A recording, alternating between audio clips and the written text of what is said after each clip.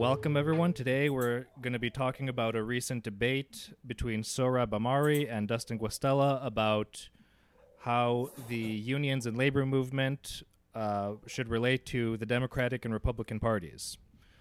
Sohrab Ahmari asks, how can the GOP mend fences with unions? Labor's role as an appendage of the Democrats isn't good for workers. The Democratic Party isn't a labor party after all. It's a coalition of various interest groups, including much of Wall Street, big tech, and the upper professional class.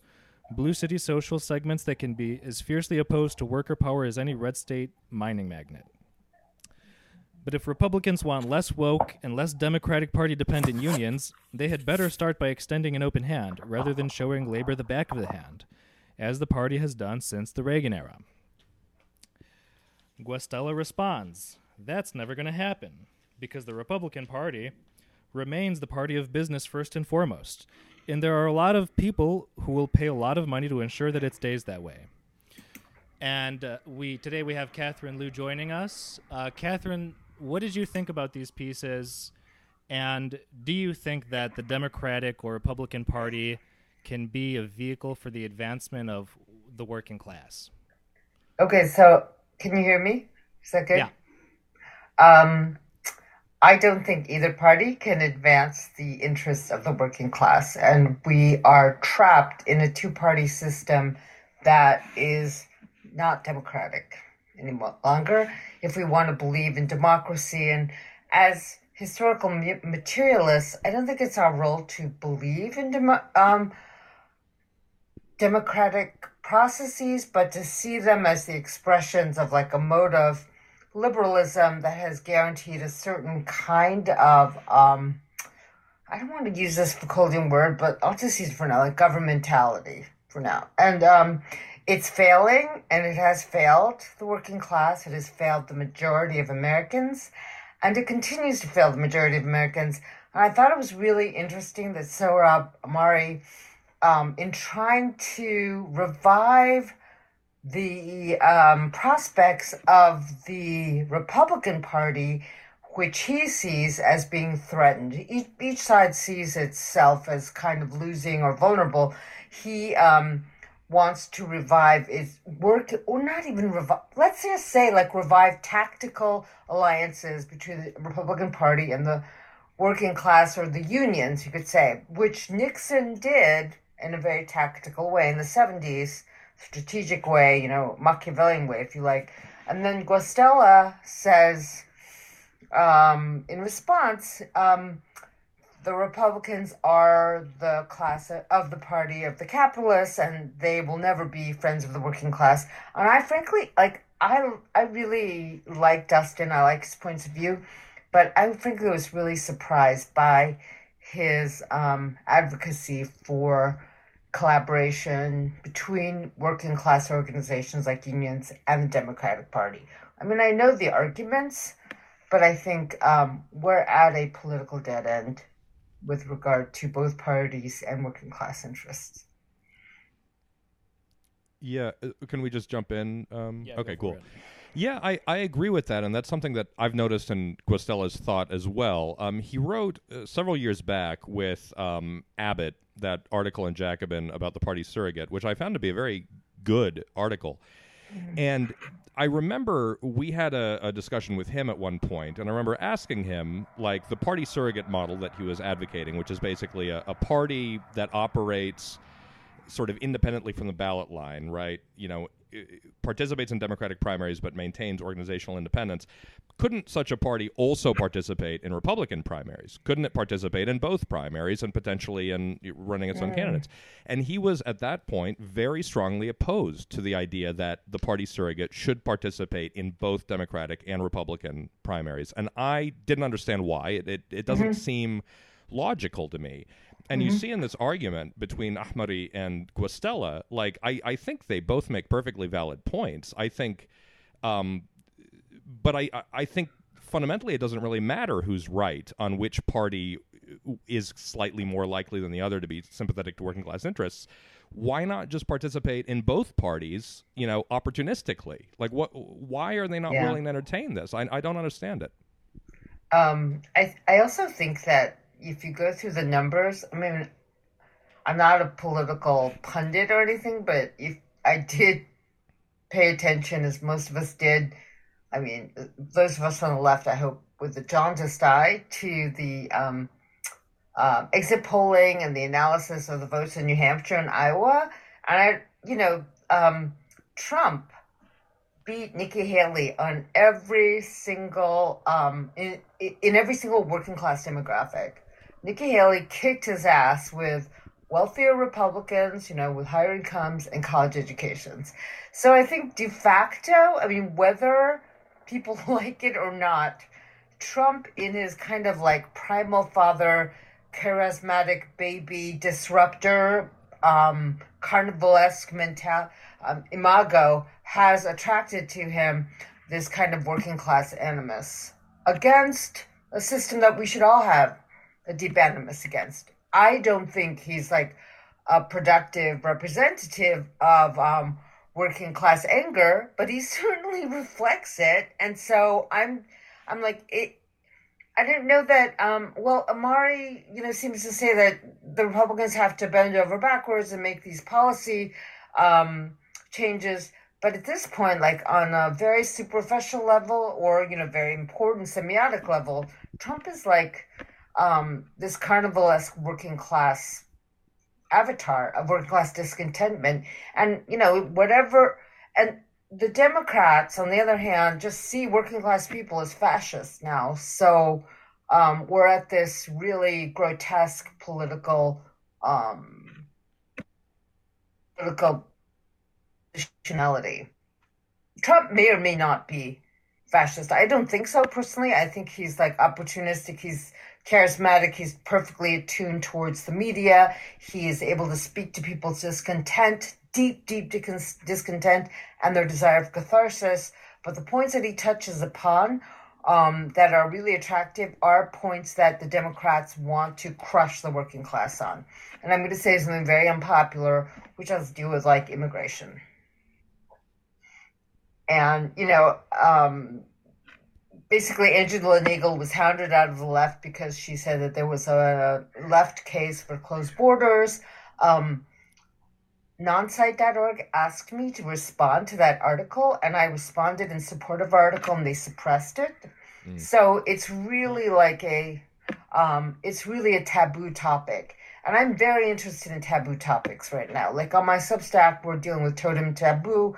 We're talking a lot about how it becomes part of the authoritarian personality, questions of ambivalence, and the idea that we cannot talk about some kind of immigration control because the PMC liberal left, won't allow for it is, one of the great impasses of our time. But the more I think about this, more I think like this is something we should be thinking about, we're talking about on the left as a position. Yeah, I think Trump, I also don't know quite how to explain, how he is able to rally a working class base, but I'm sure his talk about the immigration issue is part of that. Not a base, though. If I can correct you, it's not a base. It's not an organized constituency. I mean, all the talk about like spontaneity and organic stuff, it's a purely like affectual reactive grouping, and I don't know how to even describe it within like democratic politics. I think to call it a base is to like rationalize it in some way. Yeah, I guess to call it a base would imply that Trump is actually offering something to working class people, and he's delivering, and he's winning their loyalty, when actually he's just kind of spewing whatever pops into his head, and some of it lands, some of it doesn't, but the promises he actually makes to working class people don't actually come through. I mean, didn't he say, we needed to bring the jobs back from NAFTA, from Clinton's NAFTA, from China? I don't remember hearing anything about him delivering on that. So that's definitely a good point. Right. Yeah. I mean, Trump is fundamentally a branding and marketing guy, right? Like that's his whole shtick. And he's in his own particular brilliance. He's understood the vulnerability of the kind of ossified two-party structure, and particularly, in the Republican primary, back in 2020, or I guess no, 2016. 2016. Yeah, sorry. In the Republican primary in 2016, the big standout moment, I think the one that really got people to take him, sort of seriously, was when he stood up and he denounced the Iraq War, which a supermajority of the population thought was a terrible idea at that point, but which the Republican establishment had been refusing to acknowledge was a terrible idea, right? And his ability to kind of buck Republican orthodoxy and to show that he is oppositional not just to the liberal establishment, but also to the Republican establishment, I think is what got him a lot of that credibility. And his inability or disinterest in actually effectuating policy, it hurts him. I think it hurt him around the edges. It hurt him marginally, but he does still have this, particularly when you're running against a guy like Biden, right? Like, a lot of people are going to say, well, at least Trump is saying the right things, even if I don't trust him to deliver. But he points the way forward. And I think this is Ahmari's kind of dream, is that Trump is pointing the way forward for a Republican Party that actually identifies the potential of this kind of populist politics and implements it and kind of becomes the new de facto party of government, right? In the same way that after FDR, the Democrats became the de facto party of government by embracing and championing this populist message. Guastella is perfectly in his rights to say, well, the Republican Party is controlled by people who would rather lose elections than do that, right? But you could say the same thing about the Democrats. The Democrats are controlled by people who would rather lose elections, and we saw this with Bernie, right? They would rather lose elections than implement some kind of broadly populist politics. Then, I'm coming back to this issue where it's like, Guastella and Ahmari should, in an ideal country, they would be in the same political party. Fundamentally, they don't disagree with each other on anything substantive, as far as I can tell. Maybe around the edges, but some broad-based social democratic party could, in a functional democracy, could easily encompass both of them as like different internal factions. But they refuse to kind of view themselves as being part of the same political camp, right? They're so obsessed with this kind of, are the Democrats marginally better? Are the Republicans marginally better? Is there marginally more prospects in one or the other? That they can't say, well, why don't we just form an organization that embraces both of these perspectives and see what works? I just don't get it. Guastella reached out to me after I posted on this thing, and he said he would be really willing to debate Ahmari. Like, he wants to get in the same room as Ahmari. And I was like, I think that's a great idea. I mean, I don't know if I'm the person to do that. I could definitely moderate that debate. I don't know where that would take place, but necessarily. But I think you're right. I think that actually would be the third party, and that would be really powerful. My feeling about Ahmari is that, and I think Compact is a really interesting project, and I publish in it, is that he's got like really much deeper pockets, and he's got a lot more support financially from some like traditional Catholic conservatives who are really unhappy with the way the Republicans are going. So from the point of view of damage, where I'm sitting on the editorial board, the discussions about damage versus Compact are often like, we don't have any money. They have all the money. And there's this kind of like resentment, and which is, materially true. I mean, Compact is able to pay much better. It pays its editors. It's Ahmari's kind of notoriety or fame, and his having published just this book with a major press puts him in the mainstream, or from some kind of like center-right mainstream might have a place for him. And Damage feels that it's, really, and I'm not in love with this position. Like, it's more marginal. It's a labor of love. It's got, everyone volunteers their time. So it's one of these like typical left-right divisions, mainstream marginal divisions.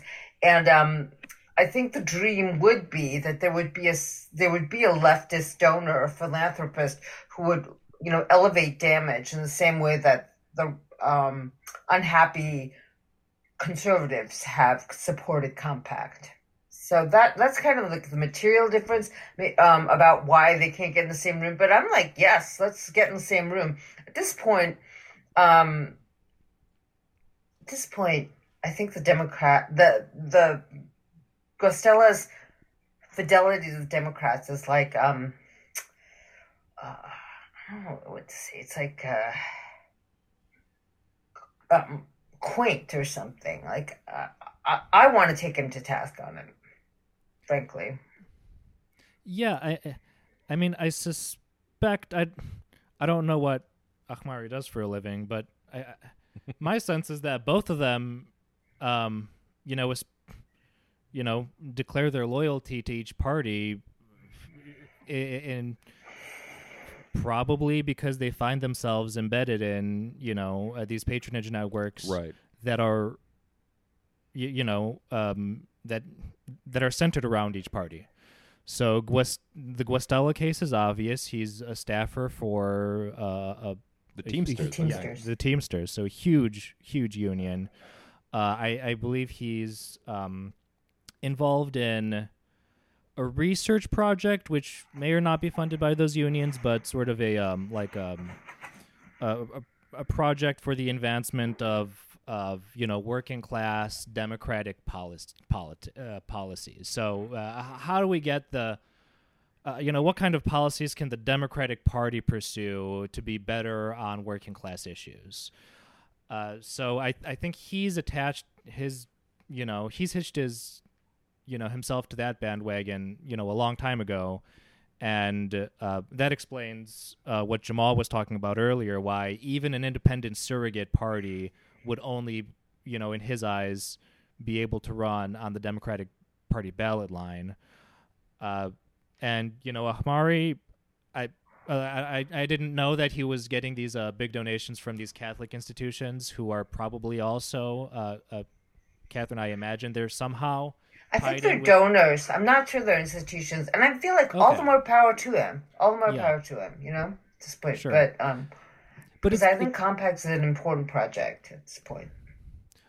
Sure. Well, it's funny that each of these people are able to recognize the huge interests driving the Republican Party and the Democratic Party. Ahmari describes, the Democratic Party as the party of Wall Street, of big tech, of, the professional class. Guastella describes the Republican Party as the party of big business. Okay, they've got this materialist analysis, which totally tells you why hope is lost for the other party, but somehow they can't, point that analysis to their own party they're advocating for. Right. Hope springs eternal when you're looking at the team that you've kind of found yourself embedded in, right? But so and I often think about this now, is what we need to start a third party like an enlightened donor? Because all of those structures of patronage, like they begin that they are so deeply embedded in the liberal left now. DSA has just become a complete arm of actually the more extreme versions of identity politics of the Democratic Party. I didn't expect it to go this way, but it certainly doesn't represent working class interests. I'm less clear about the Republican Party factionalism, but it just seems like every time there's an election, we all have to harmonize our interests and support the party. And at this point, young people that I've encountered who are working within these structures, they want to enter the patronage system. They want to have political careers. They want to be lobbyists. They want to work for the Teamsters. And so they want to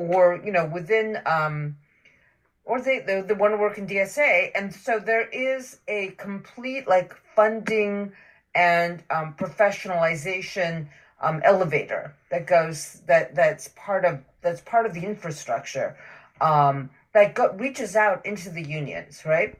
So I'm just like, how do you compete? I mean, on the level of ideas, we may be right, and the majority of the working class might agree with us, But how do we even reach them? I do believe the majority of the working class agrees with us because kind of like I'm just like fuck both of them. Fuck, may they both rot in hell. And they're all hyper groomed, war hawks, and they don't care about the American working class at this point. That's the last thing. That's the last thing they care about. And but how do we reach this? How do we reach a level of visibility? I mean, I don't know what class unity does with regard to outward facing activities or things like that. But I think if if we all went to a bar somewhere in the Rust Belt, and our points of view would not be controversial, but I just I don't know how that next step is taken, and maybe I'm just too hidebound or pragmatic or lacking in imagination. But I keep thinking we need to have some very discontented oligarch who says, "This is where, all right, you guys, we're going to help you here," because I hate both sides of this. But that's like dreaming, man. Eric. Yeah, we need legitimate please jump in to fund our political projects. Yeah, I mean, it seems like there's kind of a note of maybe hopelessness with this whole thing. If the avenues of real political activity are so thoroughly locked down by existing institutions, the parties. Okay, so what I'm hopeful about is actually how people reject the ruling parties. It's very reactive, but they keep rejecting it. We live in an ungovernable country right now. We live in ungovernable localities, but there's a kind of popular rejection of whoever is ruling. And so it's very, very destabilizing. I'm not saying Trump is going to win, but Trump lost because people rejected him. There were enough people who rejected him. And maybe that'll happen with Biden too. So the best that we can hope for is this kind of destabilized polity. Well, do you think that Trump is a good example of someone who's a relative outsider to the political establishment and who galvanizes people around a really legitimate hatred of the political system overall? I mean, is there any sort of potential in that kind of movement for the You mean in him? In his persona, or in?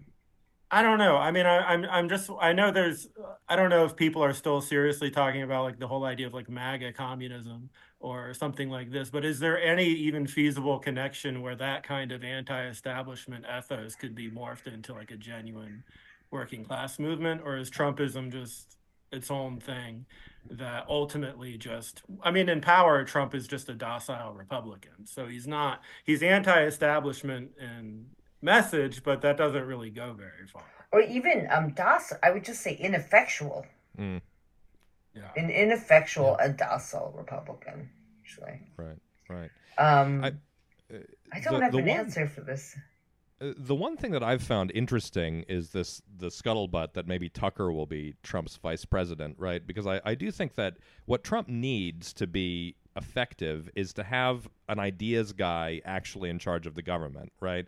But an ideas guy who isn't just a normal Republican ideas guy, an ideas guy who is one of these kind of the people who are engaged in this process of elaborating and extrapolating on the political stances that Trump has staked out and concretizing them into actual policies. Trump with a populist Dick Cheney in the vice president's seat, I think could actually be quite effective. But Trump on his own, without a brain, basically, to actually run the government, is just totally worthless as a president. He's not capable of doing anything, right? And that's why he lost in 2020. I don't know. I mean, I think clearly, you said this, a couple of minutes ago, Catherine. Clearly, the American public basically agrees on the politics that we espouse, the politics that Ahmari espouses, the politics that Guastella espouses. They're not that different. They're all kind of in the same general vein. The American public agrees with it, but it's the American people have found it impossible to translate that general kind of diffuse sentiment into actual policy change because the institutions are so captured, and it's impossible to dislodge one of the parties without the other party, which is just as bad, kind of governing in the interim, and then you've basically accomplished nothing, right? You can dislodge one, the other party comes in and protects the status quo, and then the same thing happens again, right? I don't know. I mean, and we've been out talking to people here in Chicago, which I think is as fertile as any major city is going to be, and yeah, people love it. People think it's a total breath of fresh air, when they hear, yeah, you can have just straightforward class politics. You don't have to buy into all these identity politics shibboleths. You can believe whatever you want on cultural issues, and we don't care. People love that, but yeah, without some sugar daddy to fund a media apparatus, like it's kind of hard. Well, you know what? I went on Jimmy Dore, and I got like such a intense response from his audience, and I'm like, okay, so should I be pushing this more? But I don't want it to be like my brand. Like, it has to be a more sustained effort on the part of an organization, actually, to say, it's not just me who's saying this, because people would say, I felt like professors have all lost their minds. I thought all members of the professional class were, insane about, this, that, and the other thing. And I was like, no, but it's definitely a minority voice. And, we are, like, I'm in the bottom of a well, kind of like shouting outside of it. But barring like a larger organizational, apparatus structure, it's just like it's a one-shot deal on Jimmy Dore, which I thought was really interesting because he was really angry at the Democratic Party. He's like a betrayed lib, right? And he's like, and CNN and MSNBC, and they all suck. And I was like, have you looked at the numbers? Nobody watches that stuff. Like, their numbers are plummeting. It's like out of a country of 330 million people, like maybe 10 million people are watching those channels. He's got 1 million subscribers. So actually, he's thinking of himself legitimately as a competitor. But I was like, Jimmy, look, they're all like aging boomers. They're all PMC types. They're watching CNN. You're railing against them. But they're hardly in play right now. I mean, we're mad at them because they seem to have so much power and airtime. And there actually does seem to be a kind of opening, which Trump, did take advantage of with regard to Fox. Well, I don't know what's happening with Fox right now. But, yeah, that's, I don't want to be like a Debbie Downer, though, because I actually feel... This is like the weird thing about it. It's like, I feel that roiling discontent is like a sign of hope. Like, if we were all just like resigned and just, and depressed, that would be one thing. But people are really pissed, and they should be. I can't even tell you guys you're recording this, so I'm not actually going to say like what the actual issues are, because someone's going to clip it and then I'm going to be in trouble. Like, the day I retire, I'll say these things. But people are pissed about like these ridiculous positions that the liberals and Democrats say we have to take, and people are not buying it. They're not buying their bullshit. Are you referring to the? I'm not even going to say. I can't even say. We won't edit it out. The culture war stuff, yeah. The culture war stuff. We'll edit that out. No, it's okay. Yeah. Oh, you're going to edit it out. Oh, yeah, editing. Yeah. Since when did become like the household god of the Democratic Party? Like, actually, I would think that is like, if I were doing a psyop on destroying left solidarity, I would make that plan. Please edit this out. I mean, I do want to say this at some point, but, maybe in a more measured way. So. Yeah, I mean, you're right. And we will edit it out. But yeah, basically that kind of stuff is you will disseminate this in a more curated form. But, I actually think that, there should be a platform where we can have these debates. Right now, it's just insanity. So, but I did already go out on a limb about, immigration and things like that. But I do have a more measured way of thinking about it, which is that if the liberals really do believe in the burdens of citizenship, I come from an immigrant family. Like, the whole thing about immigration is that the immigrant family or the immigrant unit is it is the most self-interested unit under capitalism because it's displaced, it's looking to survive, and the questions of the burdens of citizenship just seem so remote for that population. And so if that is the case, then if we have immigration, then we have to have like education about democratic principles and what it is and American history. Like it's not, I'm not being a nationalist here. I'm actually saying American social issues and problems are deeply grounded in working class agitation, immigrant working class agitation, and it should be a leftist education. But so many people arrive here and they just think, I got to get ahead. Americans are rich. So I have to like get ahead. I have to get, I have to be rich. The idea, I mean, for my family, like that there were hungry Americans was not something that my parents could even like think about. It was like, what the hell is that? We just have to get ahead. We have to get ahead. So there's like civic education is lacking here on some level. And the question of solidarity too should be immediately like put to the fore. Like you are working class people who have more in common with a working class person next to you than with, some avatar of American success. Yeah. And I know, Steph, you've been waiting to get in, but just sorry. Oh no, don't worry. It's all of our fault that we've been filibustering stuff. But I just want to bring up one point in that I think the worm is turning on the immigration issue in particular. At least in Chicago, it's very apparent that this is shifting because Brandon Johnson, the kind of progressive mayor, has so totally mismanaged this refugee wave, from Central America. And you're seeing, rebellions, particularly in working class Chinese and Hispanic and African American neighborhoods. People are just fed up with it. They're fed up with the fact that the city seems to care more about just finding some way to accommodate this huge wave of refugees than about ensuring social services, for the actual, population, the long-term population of the city.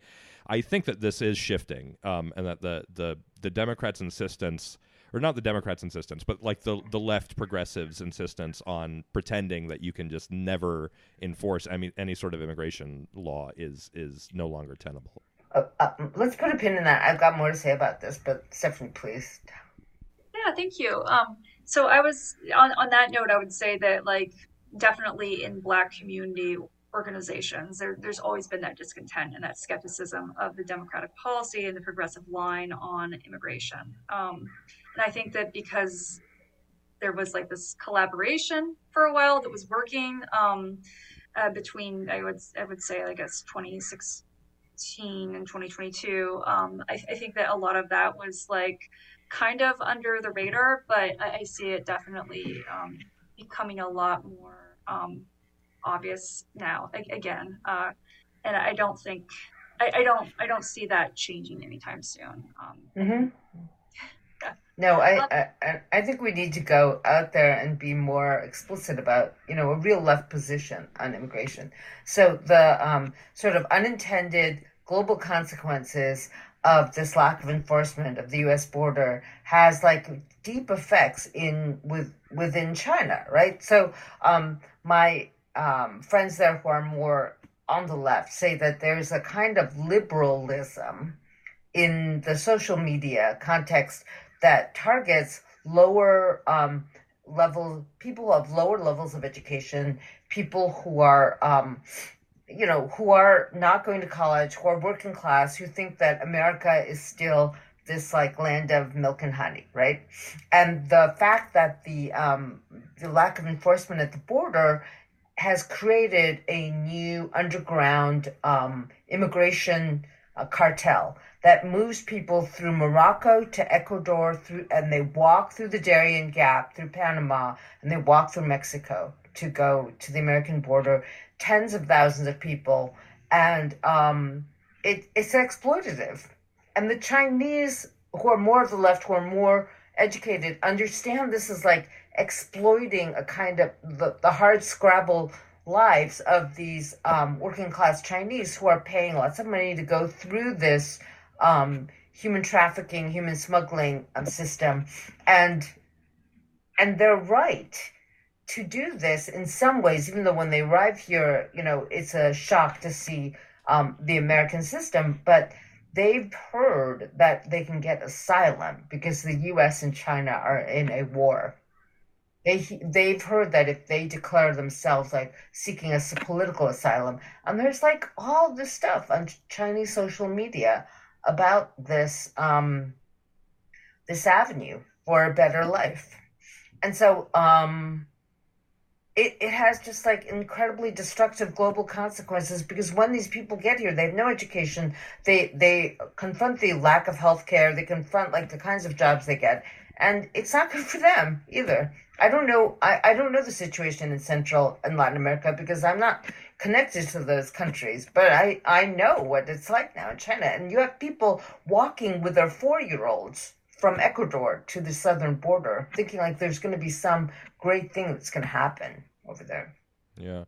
I mean, something similar happened. I've got a lot of Palestinian relatives who come to the U.S., and obviously, compared to living in Palestine, it's vastly better in a lot of ways. But I think people, and I've been reading this book by Wang Huning. I don't know if you've read it, America Against America. I'm sure he's one of the kind of main ideologues of the Communist Party of China these days, and he came to the U.S. back in, I think it was the early 90s, and kind of wrote a book on his sort of reflections on the kind of erosion of the social fabric caused by neoliberalism. Oh, right. I know. Right. I haven't read that. Very interesting book. The translation is, frankly, it's very jank. It's like just kind of machine translated, so I'm sure I'm missing a lot. But it's a very interesting book. But, one of the things that my relatives who come here with they all are just coming here because there's no occupation and the economic prospects are better. But when you get to the U.S., depending on where you live, like you can find yourself, in a totally isolated suburban, environment where it's impossible to reach friends and family, basically, right? Particularly, like, for example, my uncle married a woman who was a nurse back in Palestine, and she came to the U.S. thinking, I'll get the nursing license and I'll start working as a nurse. But it turns out without a car, without being able to drive, she can't do anything. You can't do anything. And not only can you not work, you can't have friends. You've grown up your entire life surrounded by family 24/7, and now suddenly you have nobody around. You're home alone, for the first time in your entire life.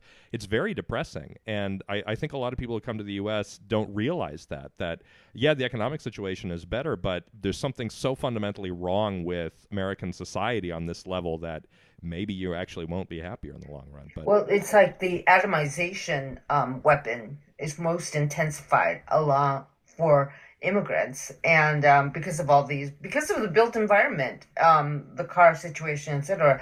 I mean, for the Chinese, the lower the education, the poorer their English, and so they're really isolated linguistically.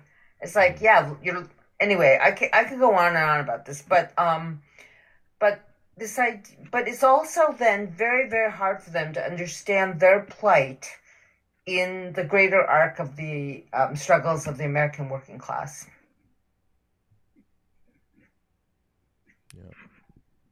And especially because of that atomization, of course, and our lack of institutions and vehicles on the left to build solidarity across. And I guess in the in the great waves of the 19th, early 20th century immigrant populations, a lot of the Germans who came to the Midwest, a lot of there were churches, there were clubs, there were actual leftists who were fleeing persecution right after the various failed revolutions in Europe. And so they brought a more cohesive organizational structure with them.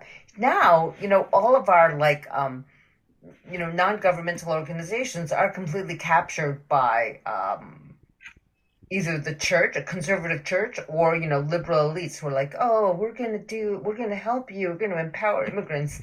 And I didn't want to go so deeply into this, but I really am very, very, just because of my own story, I'm very concerned about the lack of understanding now for young people and immigrants about the socialist struggles of America. Like the things that we have as working people in America came about because of leftist agitation. It wasn't like, oh, America was just really rich and they decided to do things for people. And now the capitalists are taking that away. But if, immigrants, the Republican fantasies that immigrants come and they become liberals and they vote Democratic, this is a fantasy, but there is a way in which I think the Democrats do rely on immigrants, like not really participating in political life. And that, Right. Contributes to the sort of fragmentation and desertification of any kind of public civic notion of participation. Right. Yeah, so when Democrats do advocate for open borders and things like that, it's not like they have this immigrant population in mind that they're like advocating to them. I wonder who they are signaling to when they say, open borders and things like that. It's the brainwashed PMC drones who are the staffers and the NGO apparatchiks and all these other people, right? And the question of how these people became so indoctrinated into this bizarre ideology and how they kind of conquered all of these institutions is one that I still honestly don't understand. Yeah, go ahead. So there's it's been like 150 years of changing intensification of a certain kind of American Protestantism, and the whole notion of helping, because at the end of the 19th century, truly the working class and the American poor and immigrant population cities were deeply, deeply immiserated, right? So you have these progressive elites, imbued with Victorian Protestant work ethics, really believing, including like people like Jane Addams, who, is in many ways like a great heroine of the left. But the idea, and she tried to change the way that charity would be enjoined, but charity is their mode of dealing with people who have the working class. And that in and of itself, it immediately projects a disempowered, isolated person who doesn't speak English, or who really doesn't have the wherewithal to advocate for themselves. So the really scary person is the working class agitator or the union member, but the really passive, person who you can help is their ideal working class person. And that has been built into like the entire fabric of Protestant virtue and charity, and this kind of secular liberalism. Every single NGO, every single foundation, every single institution on the liberal left has the deep inheritance of this ideology. How you deal with inequality has to do with helping someone who's fundamentally helpless. This is their fantasy. So when I'm like looking at this and I see like people voting for Trump, I'm like, you know what? They're giving them the finger. And in some ways I'm just like, that's, you know what? Your fantasy of helping people has been disrupted by people who won't accept it. Now, how we can organize that into some other kind of like progressive collective action other than just this kind of pure rejection, that I don't know. But as long as it's there, I feel like the tinder is ready to light. I wanted to, a thought came to me. We were talking earlier about the Guastella and Ahmari pieces and about how they are not really willing to look beyond the two-party paradigm, right? Or the siding with one of the two parties paradigm, I guess I should say. But it's fascinating to me that we have kind of the node here, in the union movement, right? We have an interest group that is still powerful enough that it could do something if it were able to coordinate itself properly. And we have an example of how an interest group of that level of magnitude can actually exercise incredible political power by opportunistically participating in both Democratic and Republican primaries, and that's AIPAC, right? Like AIPAC is, I think, the perfect example of how you hack the American primary system to create a kind of a politically hegemonic stance without actually dominating both of the two parties, right? You just participate opportunistically. You make sure that every candidate kind of has to kiss the ring, right? And you can exercise power drastically, out of proportion to your actual size and direct But they're not membership. a union. They're not a union. Right, but they're an right? interest group, right? And unions are interest groups as well. If unions were doing this, I think, if unions were actually entering Republican primaries and saying, hey, we'll endorse you if you are willing to be with us on these stances, I think they could actually start making headway. And you don't have I to do abandon. too. I believe that. I totally Right. believe that. And you don't have to abandon the Democratic Party at the same time. You can do both at once. And it's just so obvious, and it's kind of disappointing that neither Ahmadi nor Guastella are because of their own kind of the fact of their being enmeshed, in the two parties, they're not willing to kind of make this argument in public. Yeah, well, if Guastella is not Stephanie. making... Oh, sorry. Wait, Go ahead. Yeah, go. Okay, I just thought this was really interesting because one of the things that came up for me, Jamal, and this is something that Guastella addresses, he says, in the short term, what electoral interest does the GOP have in cozying up to the unions? Very little. And he points out that the unions can't swing an election at this point. But AIPAC voters can't swing an election at this point. So, and I think that both Guastella and Sohrab agree that it's obviously beneficial if unions can engage with both parties as opposed to just having this client relationship with Dems. I mean, Right. So that is a very interesting point because immediately my instinct was, unions don't have that much power. Why would Republicans necessarily on mass work with them? But I think that we should look at the AIPAC model a little more. Yeah, I think it. We need money though. Yeah. Yeah, I The mean, unions have some money. The unions have money. No, that's true. That's Right. true. That's true. but isn't this just saying that we need Marxist lobbyists? Maybe I'm mistaken. we're looking for billionaires, the bogeyman George Soros, who are actually Marxists, but also have billions of dollars to invest. I've been trying to get him on the phone, but no, I'm kidding. George, talk to me. Come on. Well, it's funny because I think that leftist organizations in the United States, but also all over the world, have used a model that has worked, which is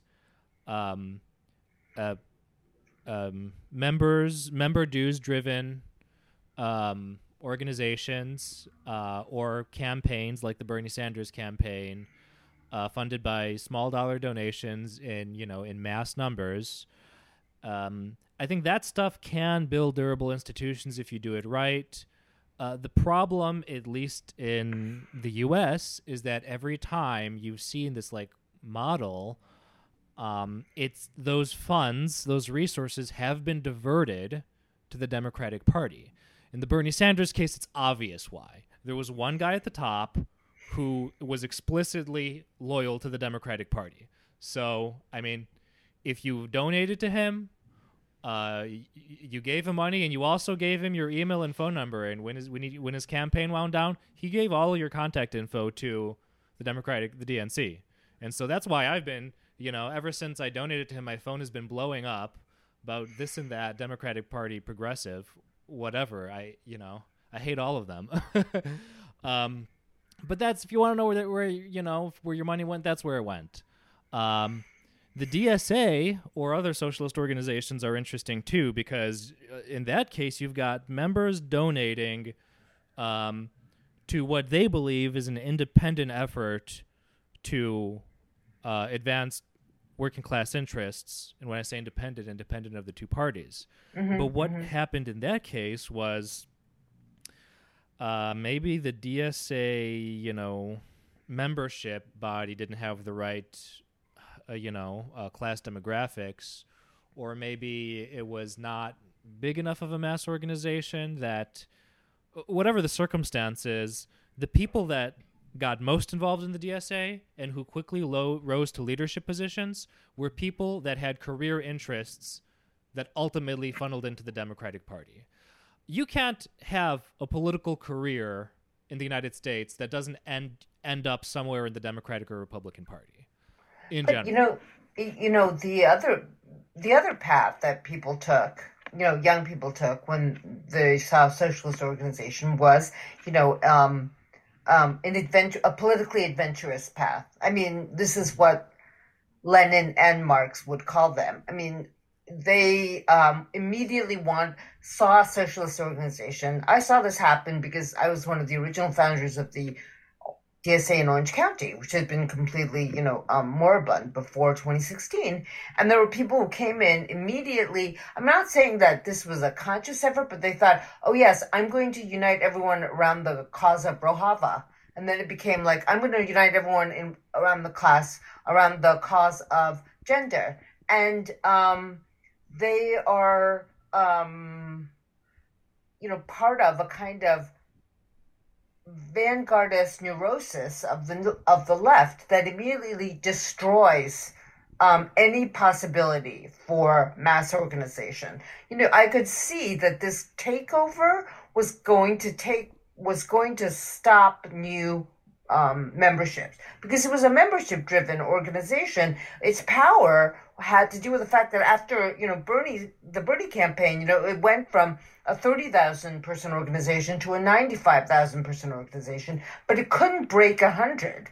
There was no material reason why it couldn't break 100,000, but ideologically speaking, the kind of liberal adventurism, the rad lib adventurism, the lack of clear ideological lines, because Harrington wanted it to be like a big tent, non-denominational, ecumenical left, what was already seeded its demise, because it wasn't a proper ideologically left organization with a pragmatic program. So I think Maria Svart, who I hear was a very good manager, although and she had to deal with the organization as it was stepping down. And she said they have like and in her resignation letter, I heard she said they have 3 months of operating budget. Because last summer, at the DSA convention, they voted on all these different initiatives, and they didn't know how to fund it. Yep. Oh, I think they spent hundreds of thousands of dollars on harassment and grievance officers. Totally. Yeah. So, I mean, the DSA is a really... a huge one of the biggest line items in the DSA budget is paying the exorbitant salary of one harassment and grievance officer who exists. So they became an HR group. They became like the university. Yeah. Exactly. Yeah. Well, and I think this is, if you look at what happened in the DSA, it makes me think that actually being explicitly welcoming to Republicans is a precondition of having a successful leftist movement, because those people are the antibodies that will prevent the rad libs from taking over, right? You need a couple, crotchety Republicans in the room who just aren't going to put up with this stuff. Yeah, because otherwise, like you see in every DSA chapter around the country, that initial wave that included a healthy mix of people from different walks of life, working class people. I remember in the immediate aftermath of the Bernie mounts, there were lots of regular, normal people in the DSA. Yep. But because they weren't hardened against what was going to happen to them, they were run out of the room by the woke-tards, and it was just, that was the end of it, right? Like, I don't know. I mean, I think you need Republicans in there. Otherwise the same thing's going to happen. I don't know if that's the solution, but okay. Yes.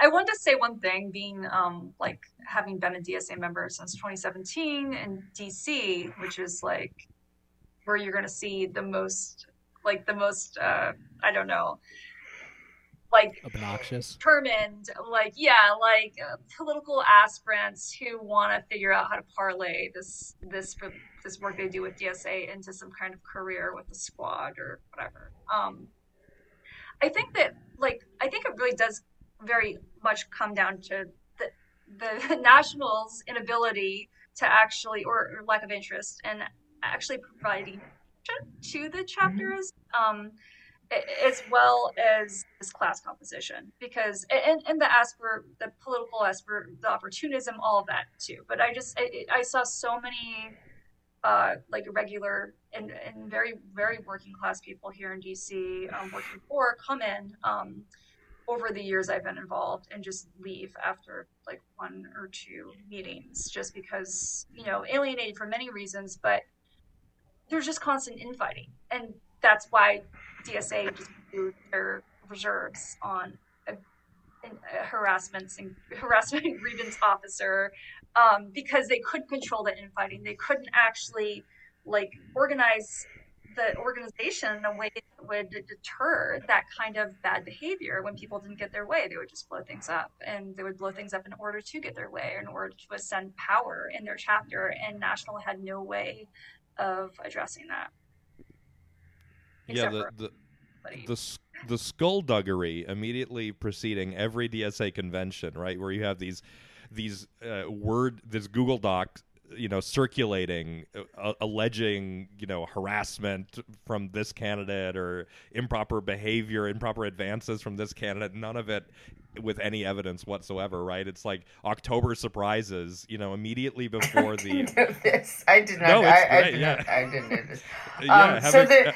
So there has to be better, a more discipline. So you think it's more Republicans, but I think there should be an articulation of a left managerial discipline, a clear articulation of how a leftist organization is not a liberal organization, and that if you want to join it, you have to behave in this way, and it could be very trad. It has to be, but in a professional way. We respect each other, but we do not take ad hominem attacks seriously at all. We do not tolerate cancellation or vilification of people based on liberal animus.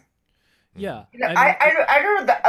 I could see ground rules being set out. I mean, we from our mistakes. I was just completely bowled over because we organized DSA.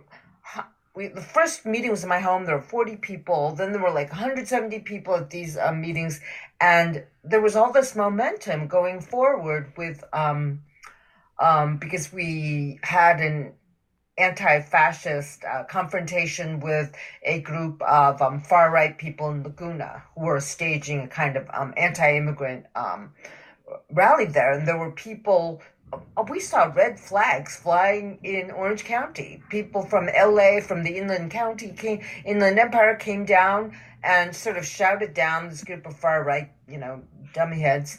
And then the next meeting, happens, and all of these people come, and we have some weird DSA political education guy droning on, and then the next meeting there are fewer people, and the following meeting there's fewer people. There was no one there to think okay, how do we channel this momentum? How do we channel this energy? And a lot of the people were ordinary people, as you would say, or people who were wanting to see their politics kind of realized. And there has to be a thorough vetting of that institution. And, maybe it's the introduction of Republicans, but maybe it has to do with a kind of radical liberalism where we say we accept people who are anti-abortion. We accept people who want, with the working class interest in mind, if they're committed to redistribution, we accept them. That we don't take these taboo topics that the Democratic Party tries to shove down our throats and say this is okay. We want to find social justice for the polity in this way. And then you have to have a clear message then. But Yeah, I mean, class unity does not, require its members to take any position on any culture war issue. So we have our fair share of members who, they have a wide range of views on whatever, cultural topics there Weren't you are. part of DSA for a while? We were, and You actually, were, right? yeah, What and we happened? we left because it was a shit show. But we They came didn't under kick you out. They didn't kick you out. No, not as a caucus. No, they kicked individuals out whenever they found us. But there was. I remember one moment during COVID.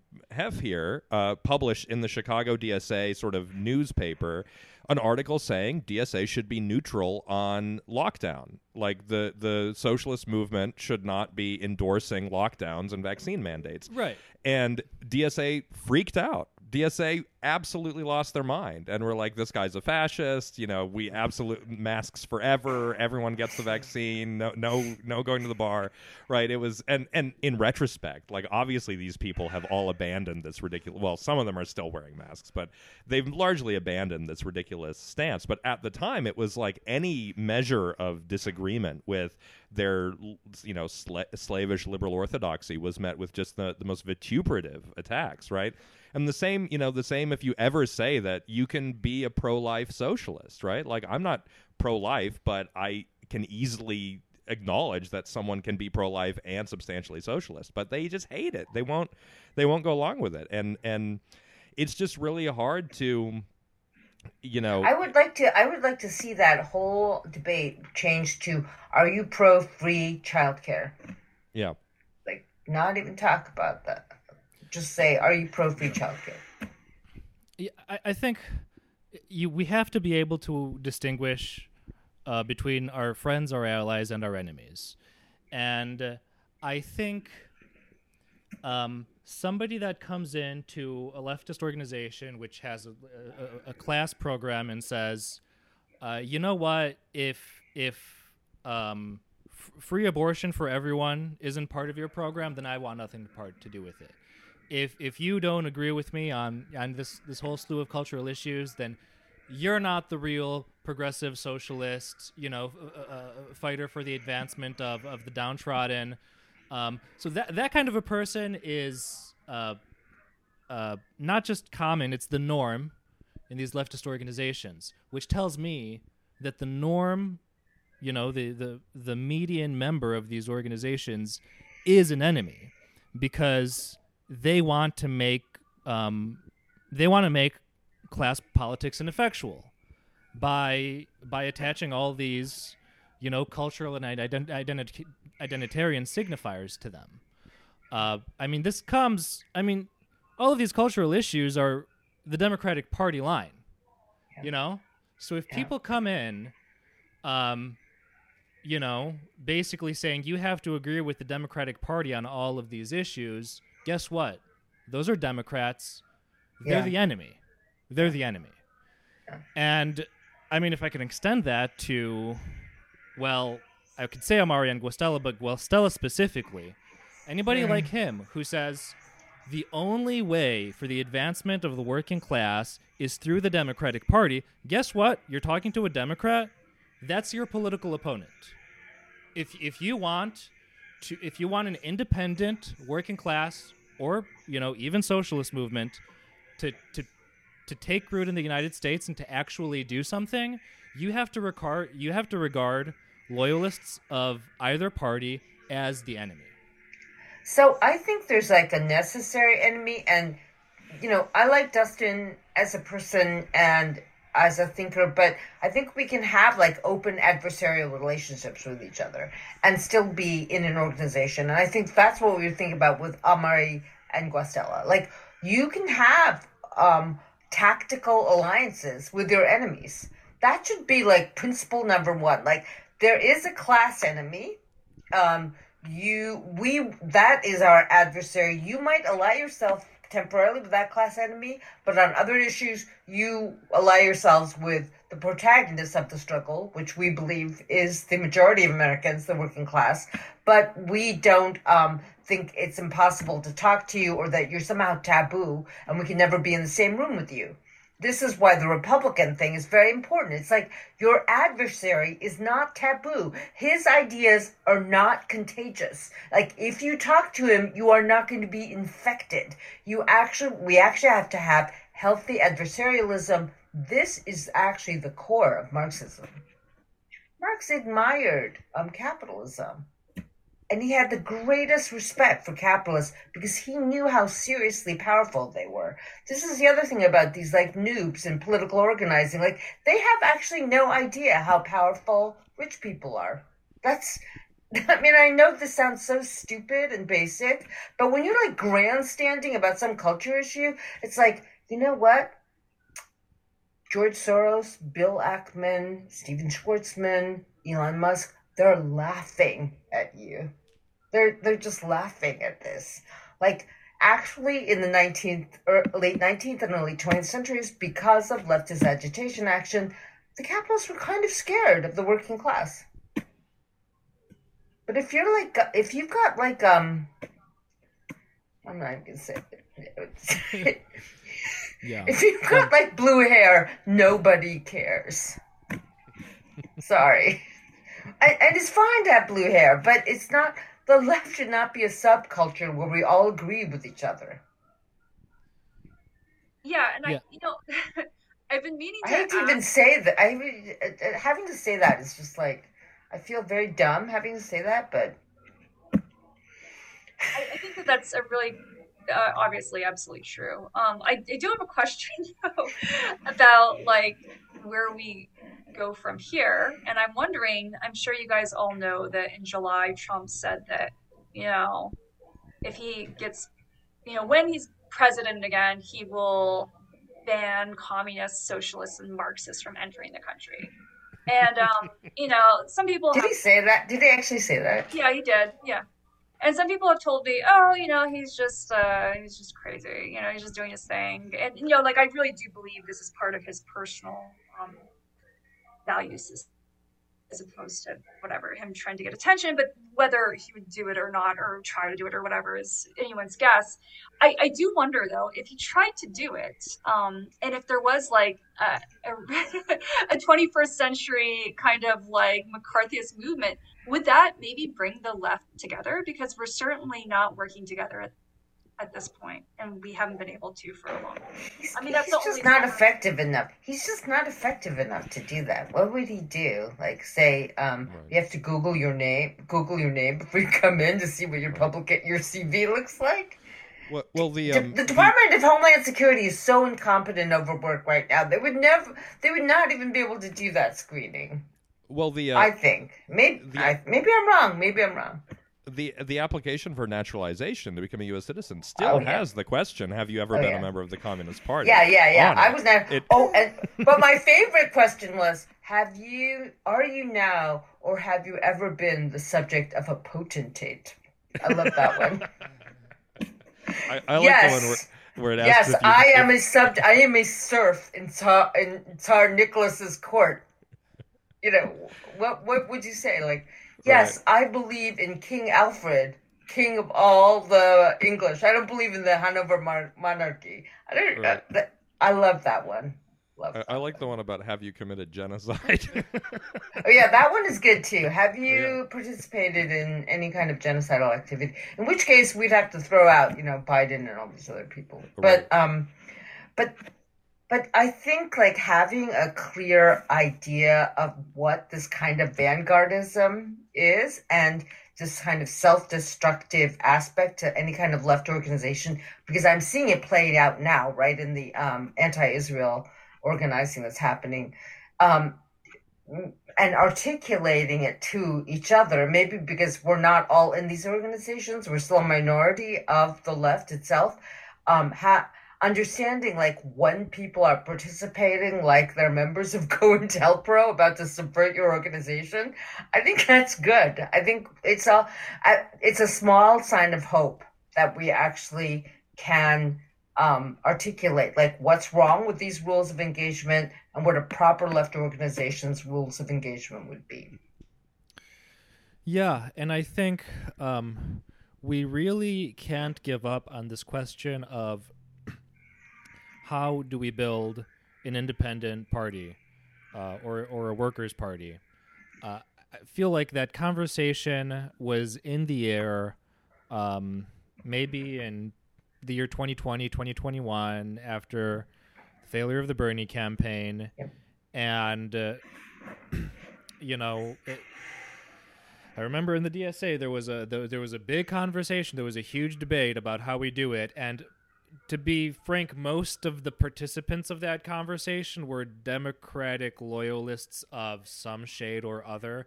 Guastella actually was the one advocating for his plan. Basically, advocated for the most independence, Right. From the Democratic Party. If as surprising as that sounds, Right. Well, yeah. I mean, the Guastella Abbott thing. It is just endlessly fascinating to me, because if you read that article and you don't already know that he's a Democratic loyalist, there's nothing in his plan that indicates that this is a plan purely oriented towards the Democratic Party.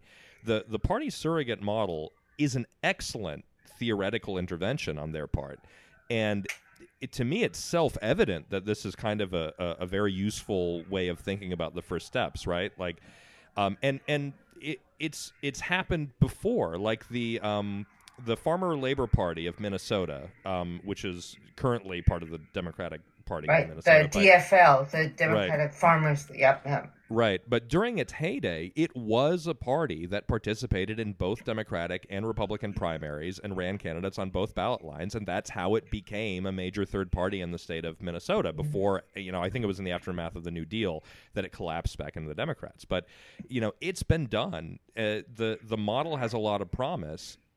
Really, you guys have given me an actual idea for what, like, if we had to be branding ourselves as a third political entity could be. It's like a radically open party with class as the priority. So, like, this is the Big Ten. Like, no topic is taboo. There can be radical differences on all of these culture war issues, exactly. And we can you take liberals at their word and say this is actual freedom of thought. You take libertarians at their word and say, this is truly like an area of freedom, cultural freedom, class unity, absolute cultural freedom. Traditionalists, vanguardists, polyamorous, tradcasts, like the whole gamut. And I think saying taking on that kind of radicalization of freedom of speech or freedom of ideas, contest of ideas, actually could attract our unicorn, crazy billionaire donor, maybe. But even without that, I think that would be a really strong position to take. We don't care what you think about the culture wars. We really don't care. We don't want to participate in that kind of divisiveness. The only thing we ask is that you don't obfuscate the class issue, because that is the priority. Now, what will happen is, of course, the Democratic Party and the drones will come in. I think the enemy will come in from the Democratic Party much more and accuse everyone of being a racist, a sexist, transphobic, anti-immigrant, all of those things will come probably more from the left. And that in itself will be revealing. But you say, we have radical freedom of ideas in the cultural sphere. Okay. Well, we're getting to the end here. Yep. I guess. Okay, I've come up with a solution, Eric. That's my solution. Yeah. You asked for a solution. Exactly. Great job. Great job. I think the focus on class politics is not just important. I think it's it totally, it's a non-negotiable. Right. Any working class party has to be class based, because. Well, the Jews used to say, "Is it good for the Jews?" And right now, when I see any issue, I go, "Is it good for the working class?" Yeah, and you say and you can answer that question. Yeah, right. yeah, and you say the Democrats are going to try to, subvert it, and I agree with that. And I would add that the Democrats that come in and try to subvert it might not come in with the Democratic Party logo on their shirt. They might not even, they might not have career interests tied into the Democratic Party. In the DSA, you don't start out as a Democratic Party operative. You build towards that, and you end up that way. So they can't really, see you from the beginning. But I think that one of the things about left organizations that I've come to really understand, and I don't know if it's possible, is that you have to do massive amounts of intensive counter-propaganda. We don't accept intersectionality because it puts gender, class, and race on the same level. Class is different. Class is different. Class is different. Just keep repeating it until you're blue in the face. Class is the major function. Class functions to define your position, regardless of your gender and race, with regards to the mode of production. Like, you don't even have to be that complex. You could just say class is a different category than race and gender. Class is a different category than race and gender. There has to be, but as you say, people come in without necessarily like advertising their ambitions, but it's because they become propagandized. And all of us have been educated in a deeply ideologically, noxious system. So there has to be like constant political education. Yeah. But in a way that acknowledges the fact that the working class knows it's being screwed. You don't have to tell them. You don't have to be like, you know what, I just read the manuscripts of 1844, and, we have to be able to listen to each other and listen to actually the insights of the people who are being most oppressed, actually. So, yeah. I will say that even if we did have, if there was a party like that, and it was successful in amassing members, and there was some kind of capture that was explicitly not by people who were explicitly not interested in Marxism or socialism. Just having that as a counterbalance to what's currently going on would be really, really good for the left, because a lot of people come in to like places like DSA and they think that they need to be adversarial toward their comrades. They think that, it's all about like having the right line, or like distilling like their like ideology and their like their their prescriptions for strategy, and like if anyone disagrees, that's the end of the relationship or their participation in that group. And just having an example, some modeling of a group that doesn't do that would be incredibly beneficial, I think. And we would obviously be able to coach members or work with members who were interested in our politics in that organization, if it wasn't our organization. Mm-hmm. Mm-hmm. Yeah, I mean, you don't know.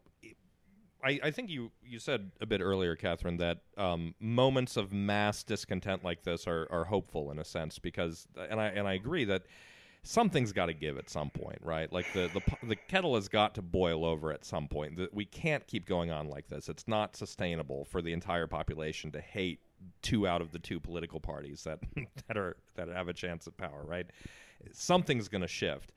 And I don't know what's going to provoke that shift, but I think what it's likely to be is an issue that unites regular people in such numbers that you can't have this kind of vanguardist rad lib, tip of the spear enter and kind of before anyone has a chance to counter mobilize, take control of the institutions of the organization and kind of impose their own bizarre fantasy world, discourse structure and etiquette norms, right? And I hope it'll happen, and when it does happen, I hope that class unity will be able to kind of to enter whatever that movement is and kind of help to fortify it from the inside. That's the kind of opportunism that we need. The sort of ability to see the opportunity and intervene. Like I thought it was going to be healthcare. I thought it was going to be student loan. I thought it was going to be the collapse of the mortgage crisis. I think it might be actually private equity just taking over everything right now. And we have to be ready to articulate like what the stakes of that are. I don't know if this is happening in your parts of the country, but in every mini mall in California, there's a private equity opened urgent care office. I've seen a lot of them. I didn't realize. Okay, so you realize what's happening is that your actual doctor can't accommodate you, and oftentimes they will say go to urgent care because there's no hospital nearby that can accommodate you. Your doctor is overbooked. And they will take insurance. These are for-profit, private equity, sort of like In-N-Out Burger doctors' offices that are parasitic to the insurance, the fragmentation of the insurance industry, to the decimation of public hospitals, to the radical collapse of any kind of insurance or Medicare, Medi-Cal that we have. And so this is that there has to be a focus, a laser-like focus on the material parasitism of private equity.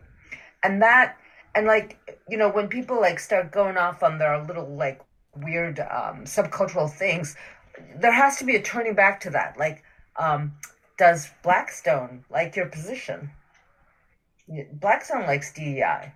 Blackstone is one of the most despicable organizations in the world. Blackstone was sanctioned by the UN Human Rights Commission. It's like there has to be a level of relentlessness about our education, about the new functions of capitalism to extract profit now from the most unlikely places. I don't know if you guys know this, but the Mars Family Hedge Fund is taking over veterinary practices.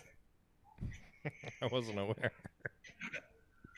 Because during the pandemic, people adopted pets. They became very attached to the pets. We adopted a dog, and they realized that this is another area of profit that you can make. And because vets have come out of veterinary schools burdened with massive amounts of student loan debt, the traditional idea of a vet who retires selling her practice to the new vet doesn't happen anymore because the younger vets can't buy the practices.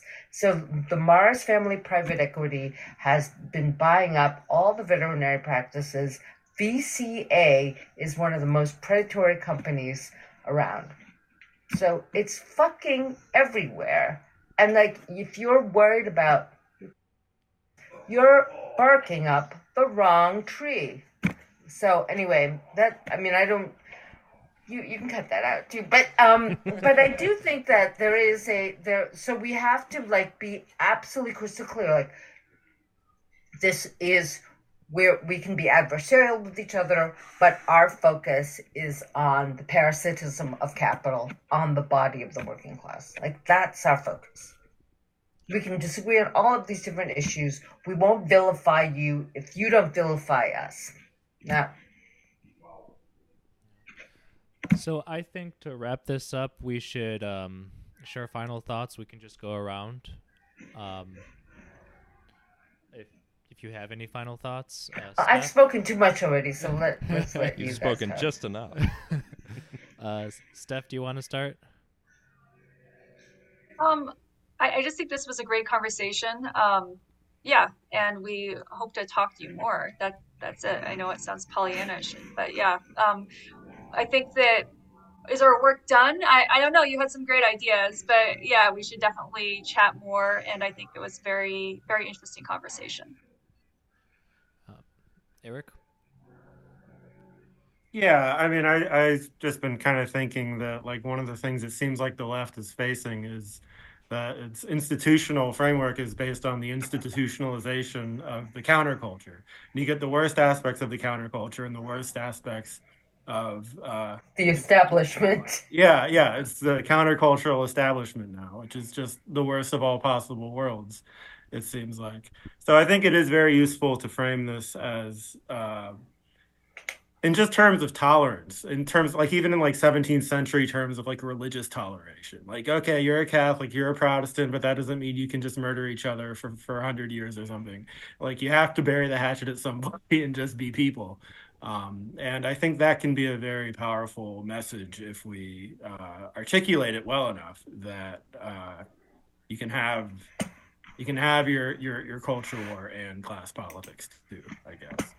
But yeah, we need the counter culture. We need to deinstitutionalize that shit. Yeah. Jamal? I'm speaking directly to the Communist Party of China. We will be your APAC. Please fund us. You know what? Believe me, I've tried. I really have tried.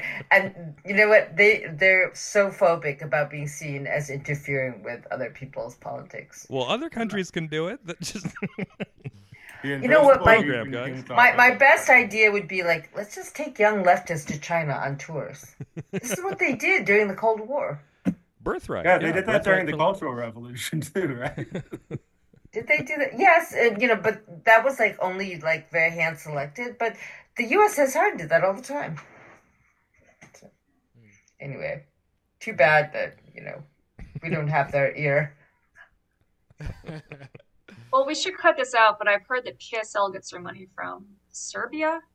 I don't know. Oh, really? Yeah. Okay. Yeah, I have to read. We're much more deserving than PSL. Yeah. PSL. Oh my god. Yeah. Talk about Vanguardists. Oof. Vanguardists were not opportunistic. Take that out too. Right. Sure. Well, we've got some members here who were trying to join PSL, before they joined CU. They were trying to join PSL in Boston, and the local PSL chapter told them, sorry, we're not accepting white people at this time. Yeah. Yeah. So they joined us instead. Yeah. Yeah. Good luck to them, that's what I say. Yeah. Good luck to them. I have one final thought. Let's, drop the delusion that the Democratic Party is a party of labor or party of the working class. That may have been true to some extent in the faraway past, but there was a point in recent American history where the Democratic Party made a very conscious decision to pivot away from the working class.